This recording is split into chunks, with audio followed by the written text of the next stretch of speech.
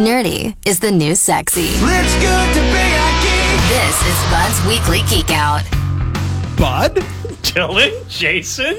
In human form? In the building, in the room? Is this a robot Bud or a real Bud? Actually, I wouldn't put it past him. Yeah, I'm kidding. Exactly. Bud has now sent in his own droid. I've always been half robot. Hi, guys. This is weird. I'm here, How are and you're ya? here. And It's so stuff good is to see you, happening. dude. It's been 5 months. It's been a long time. I have crazy. missed you guys terribly, but it is nice to be back in here. Well, welcome, Webmeister Bud. What are we geeking out on today? Oh, it's been an interesting week in the world of gaming. Fortnite, hugely popular battle royale game, available on most any device you can imagine. The kids love it. Another insanely popular thing is the Apple App Store and the Google Play Store, where a good deal of Fortnite downloads and microtransactions happen. But a long-standing contention with the app developers and these stores is that both of the stores take a 30% cut of any transactions made through them. So a curious set of events took place this past week. First, Epic Games, developer of Fortnite, they announced very plainly that they were taking steps to sidestep that 30% cut. In their latest update, they introduced what they called the Mega Drop. This is not a sale. This is a permanent drop in price for purchases made for Fortnite if users buy them on a PC or a dedicated game console. But that does not apply to purchases made through Android or iOS.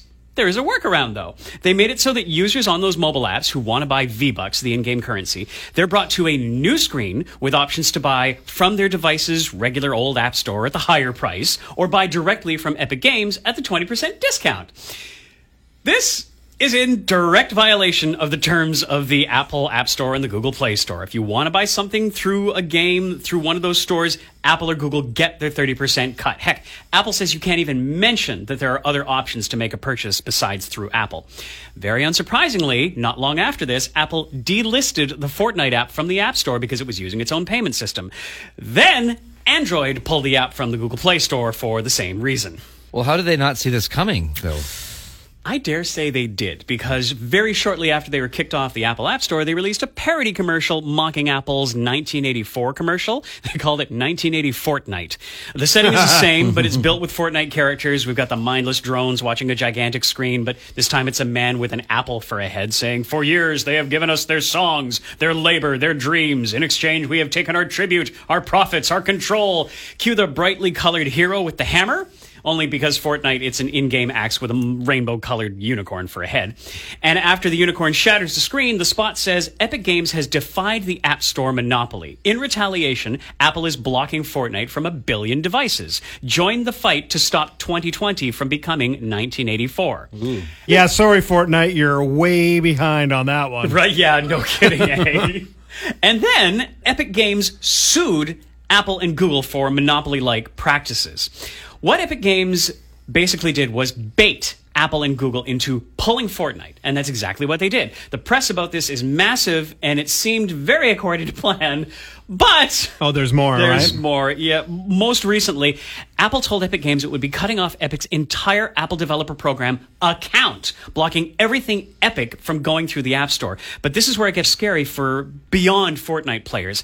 If Epic's account is terminated, it would have a ripple effect on the Unreal Engine, which Epic Games also makes. A gaming engine, it's a software development environment where you build video games. The Unreal Engine is one of the most popular gaming engines in the world, and if Epic can't access it, many of the developers that use this engine, and there are many, may find themselves in the lurch to continue developing their games.